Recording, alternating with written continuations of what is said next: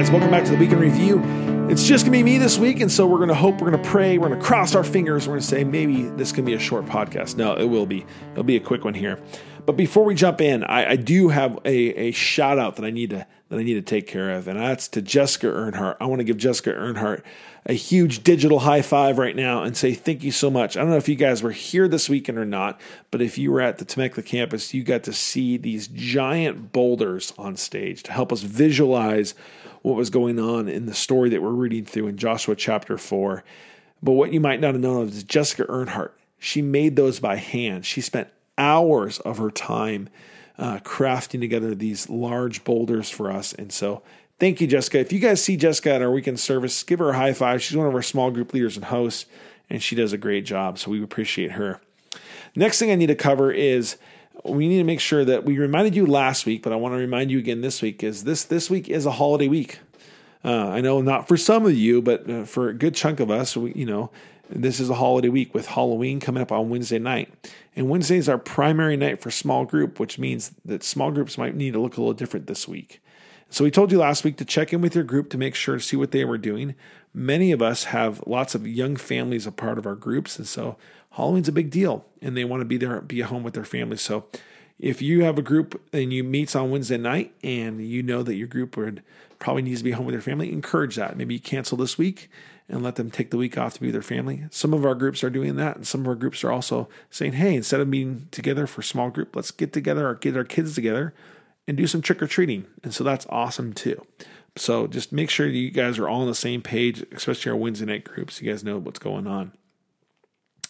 A couple more announcements that we have before we jump in, and that's first of which is coming up in a couple of weeks is our sponsorship weekend, and we're telling you about this because we're excited about it. We're excited to see what God is going to do. We want to make sure that every single one of us is out at church that weekend, and so encourage your group to come out for that.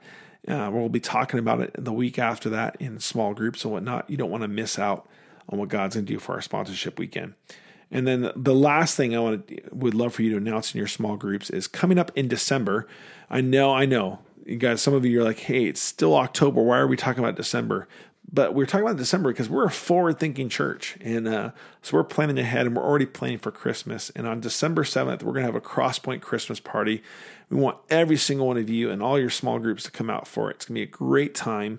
We're going to have a ton of fun together, but it's also a great opportunity to invite our missional invites, those two people that we've been asking you to pray over, and invite them to church is a great way to kind of jump in for that. So please announce those things in your small groups and let them know about the stuff that's coming up. All right, intersect time. This week, if you haven't noticed yet, some of you are just getting to your homework, which it's okay. I understand. And some of you opened up your intersect and you're looking, hang on a second, this doesn't look like it usually does. You're right. It's a little bit different this week, but I think it's going to be a great time, a great discussion for your groups. And so let's just walk it through really quickly. This week, the main theme that we want you guys kind of working on and thinking about is telling stories. And so that second question that Steve has there, it is a different question. What Steve asked us to do inside of our small groups is to bring some of our mementos.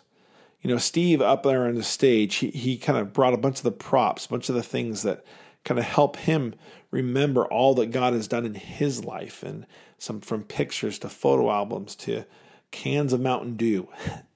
But those are the things that God kind of continues to, maybe that Steve uses to that help remind him what God has done. And so what we've asked our people in our small groups to do is maybe bring some of their mementos with them. Some of the things that they have that help mark a special time in their life. I know as Steve was sharing his, I couldn't help but think about another pastor that I know, a pastor who serves in Vegas. And I just heard a sermon that he did recently where out of his pocket, he pulled this coin. It's a 30-year sobriety coin, and it's a coin that he keeps with him wherever he goes. Every single day it's in his pocket because it's an active reminder for him of what God has rescued him from. For over 30 years ago now, he was lost in addiction, but God was good and rescued him out of that and allowed him to be freed from that addiction. And so he keeps that coin in his pocket to never allow himself to forget what God redeemed him from. And it's just a good memento. And what we want is we want our groups to bring their mementos with them too, the things that they use to remind themselves of all God has done. But here's the deal. In order for them to bring them, they're probably going to need to be reminded. And so just a word for your eyes. In your weekly email, if you haven't sent it out already, in your weekly text, to say, hey, bring any of those photo albums or things with you. A couple things just to help share. And the reason why we want them to bring them with them is again, we want this entire week to be storytelling. We want this entire week to be a week where we're just sharing stories of what God has done, which leads us into that third question, and that's the timeline there. So Steve provided that timeline. He showed it to us in the weekend service. And what he wants us to do is to actually just write those moments in our life where God has maybe intersected us, where God has done something big for us. So there's those kind of earth-shattering moments, and also those kind of those times where we don't want to forget. And what we want to do with those timelines is not just fill them out. Well, that's a great exercise, but we want to share those. And so what I want you to do is spend the bulk of your time this week in small group sharing story. Really just going around and hearing people's testimonies, going around and hearing how God has rescued them, hearing what God maybe has rescued them from, but how God has been faithful to them, hearing how God has used different people in their lives to help mold them and shape them to become who they are today. And so I think that just setting aside some significant time to do that, because it's going to take a while to get through. You're probably not going to get to everyone, but really just times sharing, what are those memories that you are clinging to? How do you make sure you never forget what God has done? I say this, oftentimes the hardest thing when it comes to sharing is to get that first person to share. Once you get one person or two people to share, it's really easy. Everyone else was eager to tell about all that God has done in their lives. The reason why I tell you that, as a leader, oftentimes you need to be that first one. And so just be prepared, leaders, to be willing to jump early and start sharing those stories. Give me some details. You don't have to share your whole story. We don't have 15 hours. We have 2. So share just a little bit of your story about what God has done, those moments in your life. And then at the end of your night, at the end of this time of sharing, what we'd love for you to do is save some significant time for communion. As Steve talked about, the last kind of 15 minutes of his sermon was really focused on communion and on this fact that the cross and what Jesus has done for us is what the monument that we carry and hold on to. And in communion, this act of taking the juice and taking the bread is this thing that we should never walk away from, but we should come back to all the time. And that's why we serve communion each and every single week here at Crosspoint, is we want to keep it on the forefront of your minds what Jesus has done for you. And this week, we would love for you to spend your prayer time with communion. Some tools that we've given you is in the email you've received from Beth. There are a couple websites of a couple different churches that I found that kind of walk you through the process of how to do communion in small groups. Really good. I didn't need to make one because it's already been done for us. So check those out. When it comes to doing communion in your small groups, there's one thing I just want to share you. Keep it simple. Just keep it simple. You don't have to overthink this. All you need to do as a host or small group leader is get some bread and get some juice. Break it up. Get individual servings of both the juice and the bread for every single person in your group. At the end of the night, spend some time, read through those passages that Steve marked for us down in the intersect. Take some time to read that. Take some time to reflect. So maybe put on some worship music, allowing there just to be a moment of quiet. Hand out the elements, right?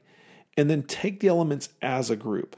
One of the things that we do here at Crosspoint, because we do offer communion each and every single week, we've made communion a very private thing, which I know is a significant moment for people every single week, because we hear it all the time. They love just being able to take that time during that second worship set and spend some personal time with God in prayer, which is great. But one of the things about communion is communion was never supposed to be done in private, but rather communion is supposed to be something that's done in community. And so when we do communion in small group, what I recommend is getting the elements, getting the bread and the juice, getting the individual servings of it, taking some time to walk through these passages, passing out the elements, and then partaking of the bread all together at one time, and partaking of the juice all together at one time. And then after you take the communion, why don't you spend some time just in thanks to the Lord? Spend some time just giving some prayers of gratitude up to Him. I think it can be a really, really sweet time for us in small groups.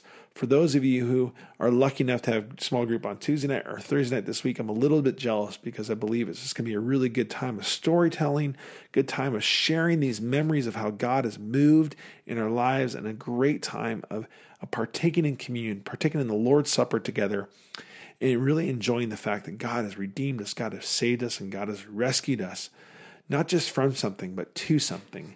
And that's what we do each time we take communion. So guys, I hope you have a great week. We're coming to just the last few weeks of small group. Thank you so much for serving. Thank you so much for doing what you do for our small group. We appreciate it. Take care. See you next week.